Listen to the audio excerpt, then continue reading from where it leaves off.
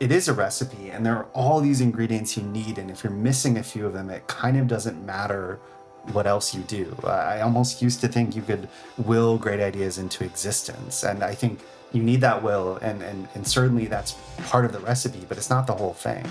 Great ideas will fail for lots of different reasons. You're listening to episode 9 of Fail Hard, a by design podcast that explores the relationship between fear, failure, and creativity, sponsored by Adobe.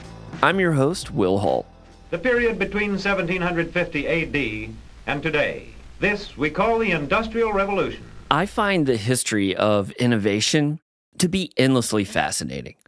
And look, I'm certainly no scholar in the traditional sense on this topic, but, YouTube should definitely consider awarding me an honorary doctorate or something based on the countless hours I've spent watching grainy documentaries about human progress. The agricultural revolution, the rise of printing, computers. There's really no end to the amount of party-killing topics of conversation that I've watched over the past few years. I mean, ladies, they love it. They just can't get enough. Oh God, please tell me more about the Gutenberg Press. Did you just say 5-part miniseries? Swoon. Party fouls aside, what's funny to me is that the more of these videos and books that I've seen and read, the more I see commonalities that span across generations. Perhaps the biggest theme is this tension between permanence and iteration. The known and the unknown, and how you balance the two. And, you see this most famously play out, in my mind, in the Industrial Revolution. I know, stay with me, I'll get you a drink. I promise this will be brief. But, on the one hand, you had the British, and they made these amazing machines, many of which still work to this day. But the reason they still work is because they were wildly overbuilt. They were designed to last forever.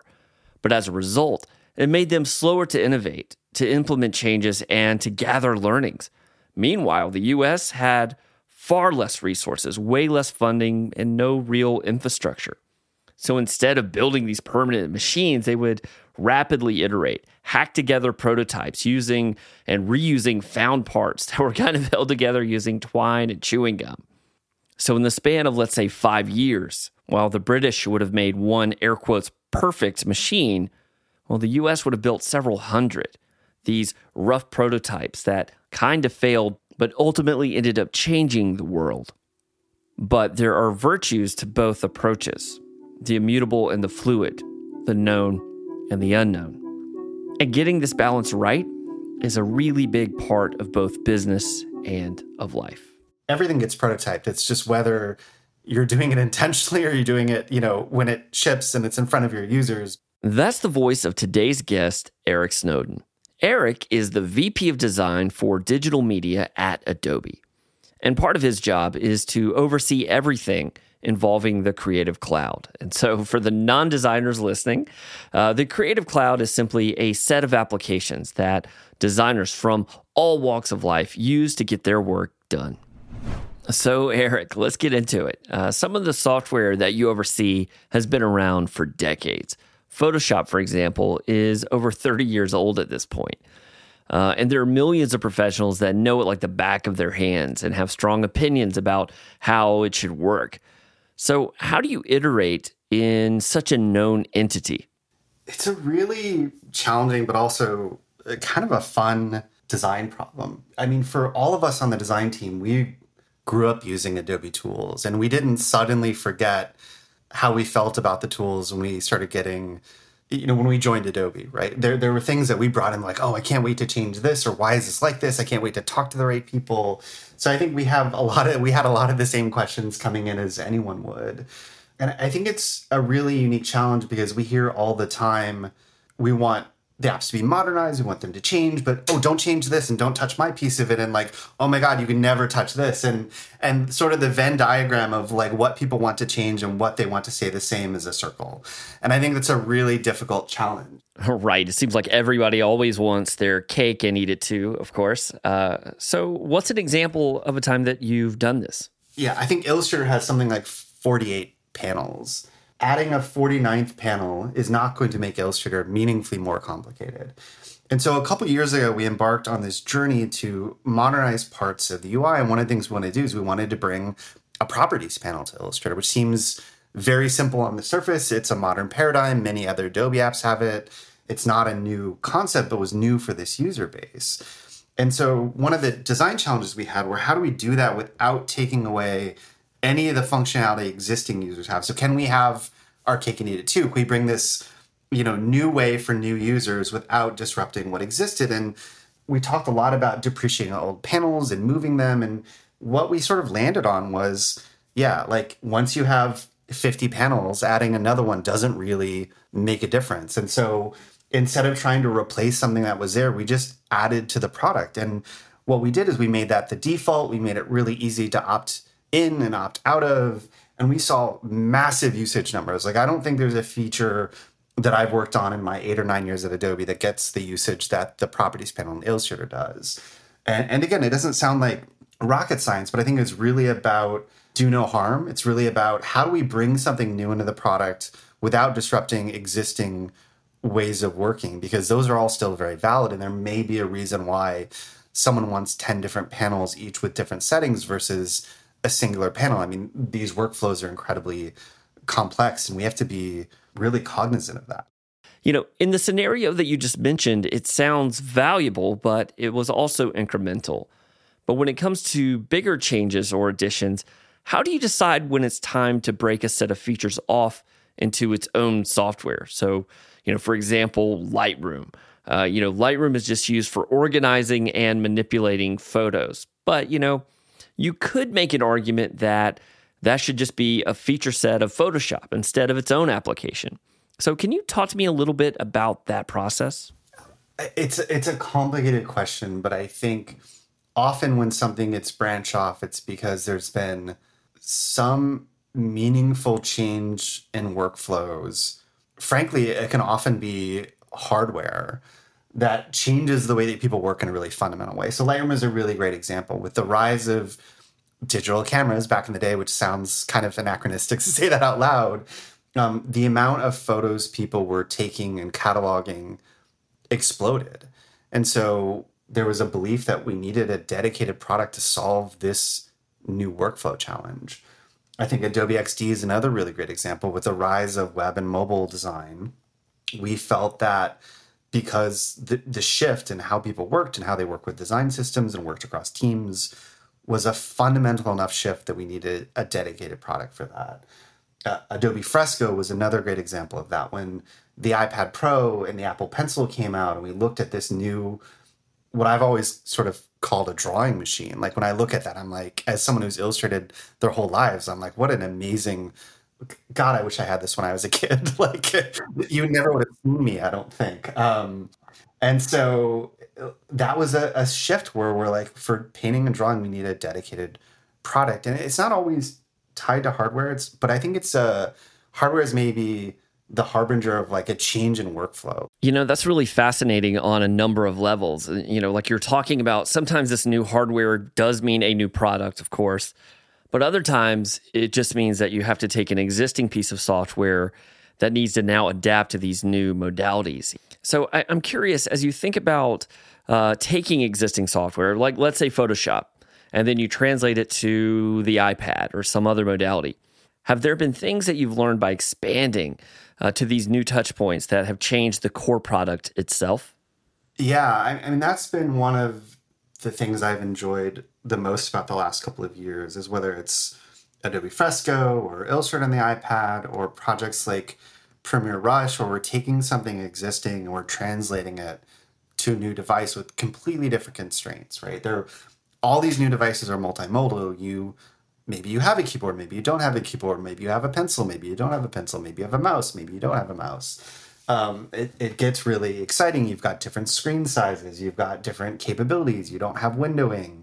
And that's been really fun. I think one of my favorite things that we've done was how we changed the pencil tool in Illustrator on the iPad. And the thinking behind that really came from myself and others looking back to when we first learned Illustrator. And I think Illustrator is an amazing tool. It was the first Adobe tool I ever used. But the thing you have to learn at the outset is how to use the pen tool, which is also one of the more complex tools in the product. And so any tool where you have to learn the hardest thing first is going to have a challenge with adoption, right? And I mean, millions of people use Illustrator, but like, I wonder how many people hit the pen tool and that's the end of their journey. I can actually totally relate to this. I remember vividly being, a sophomore or something like this, the first time I, got into this kind of software and really struggling with that pen tool. Yeah, sure. One of the prompts we had for Illustrator on the iPad was, what if there was a new first tool? What if using the stylus and using touch, what if the pen tool wasn't the first thing you learned? And what if there was something that was more intelligent, that used more natural inputs to give you vector curves?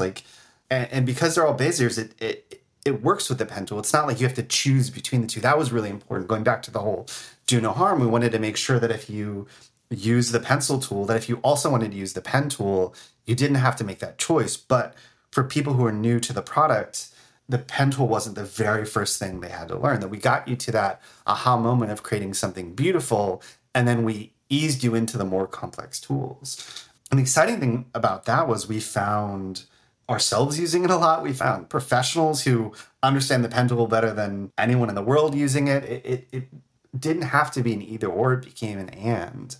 And that was a really beautiful thing where we translated something in a very different way to this new modality. And so I think that was really exciting. I think we're seeing cross-pollination in both directions. And again, as long as we are being additive and being thoughtful about how we introduce this, and we're not taking away core functionality that people rely on, and we're giving this as an option, and maybe it's the default option, but not the only option, I think that's when we get like really good responses. Because for the people who have always found the existing things confusing, they're happy, they're excited, like this is way easier. And for people who have built a 20-year workflow on top of something, we didn't change it. And so that's the balance of trying to find the best of both worlds that I think the iPad and other devices have allowed us to stretch our legs a little bit.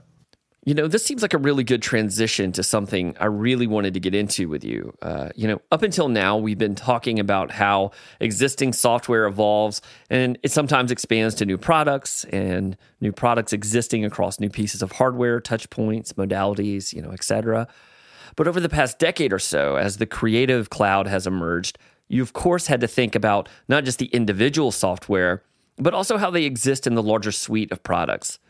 So I'm curious, have there ever been examples where you've iterated on one product or feature that perhaps had implications on the system that you hadn't accounted for? So can you speak to me about some of the tensions or missteps that have come from these forces? I think that's a really difficult thing to do. And there's always this tension between, do we do something across the suite of tools, or do we do it in one tool now because we know those people will benefit from this immediately?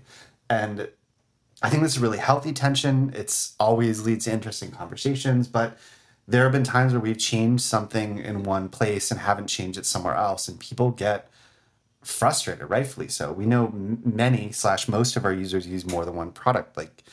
That's the world we live in. And so there have been times, I can think of one specific example where we changed how constrained transform works in Photoshop. For the non-designers listening, constrained transform is just when you can scale up or down an image and it maintains its proportion, so it doesn't get distorted. You needing to hold down shift to not needing to hold down shift. And so the logic behind that was, for a new user, if they place something in Photoshop, chances are they're not intending to skew it most of the time, right?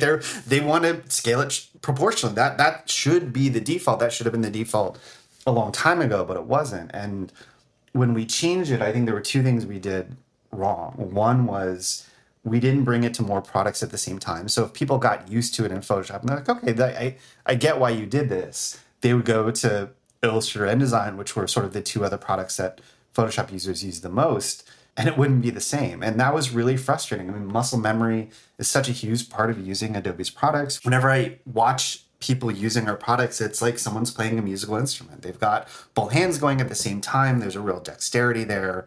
I mean, that's how I use our products. I used to be a retoucher back in the day, and I would often not even have my UI up because I just knew every shortcut, every panel. It was like playing the piano. And anytime we mess with that, we have to be really, really careful. We had a good reason for wanting to do it. We saw new users being confused by the way something worked. We wanted to help them. And this goes back to the comments I'm making earlier about like do no harm being sort of a key tenet for us. It's like, if we were doing this today instead of a handful of years ago, I would ask like, well, what happens with the existing users? What happens when Shift gets held down? And obviously we thought about that at the time, but I think we didn't go that final step. Like there was a missing piece there that we didn't quite get. And the Properties Family Illustrator is a great example of how we thought about that differently. We made sure that for existing users, nothing changed if they didn't want it to. Yeah. And, there are just so many variables here that you're constantly having to balance. And again, there's no way you could ever expect or hope that you're going to be able to actually solve all of those problems perfectly the first time. I mean, they're just too complicated. And that actually leads me to a follow-up question. And, with this one, let's go a little bit higher level because this is something I think about quite a lot. And it's unique to software, but is also foreign to so many people outside of this world.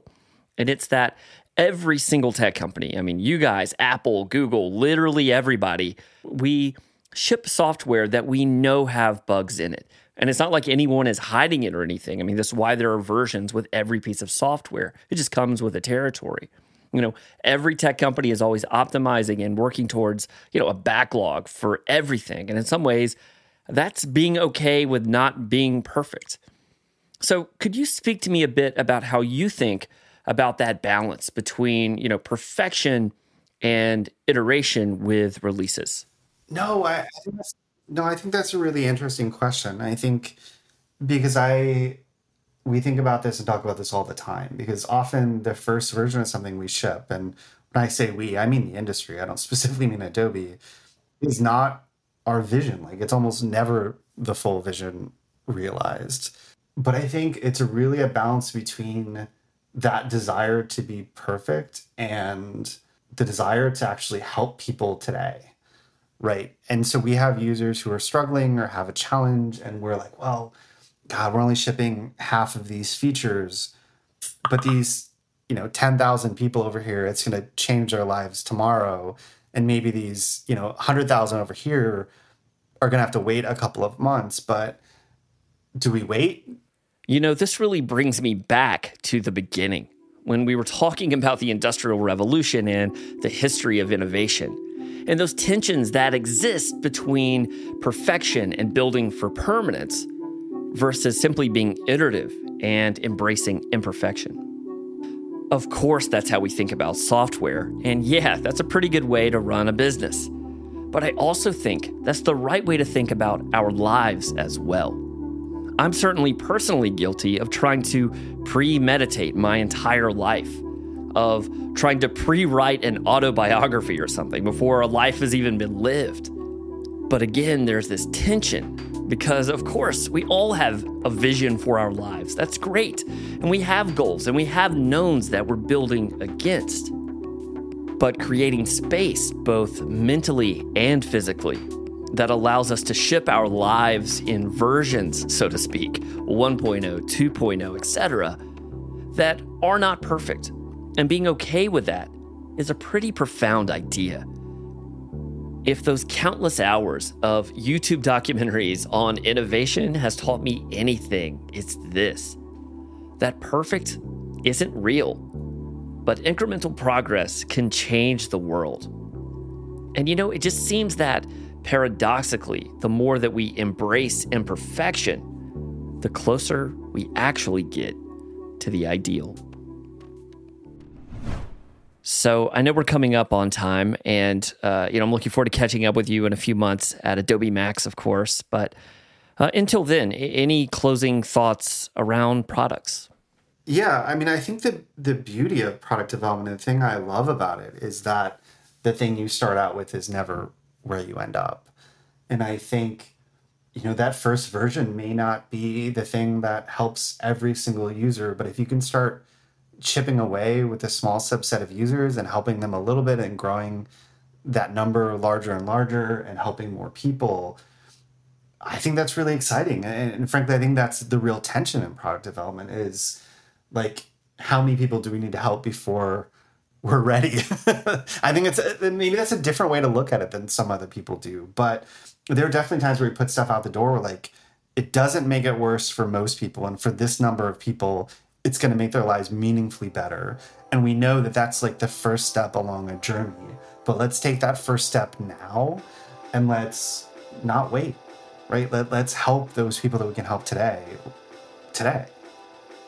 I'd like to thank Eric for sharing his thoughts with us. If you'd like to reach out to him, you can do so on Instagram or Twitter at Eric Snowden, Snowden. Fail Hard is sponsored by Adobe. Everything associated with this podcast is enabled by the Creative Cloud, and we couldn't be more grateful for their support.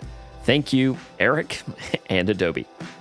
We're releasing new episodes of Fail Hard every Tuesday, so be sure to hit subscribe now to stay up to date. Also, thanks for all the questions that you've been sending. It's super great to see and hear from you. So please keep those coming in, as we're going to include those in a coming episode. If you have a question or thought for us, you can simply record it on your phone's voice memo app and email it to me, hello@willhall.co. Hungry for more By Design content?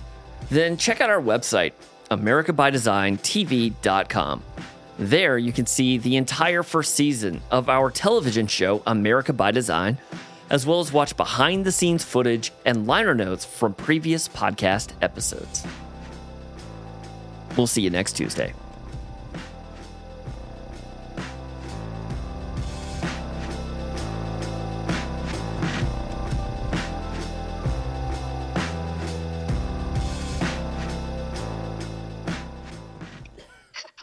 That's the extent of my computer hood.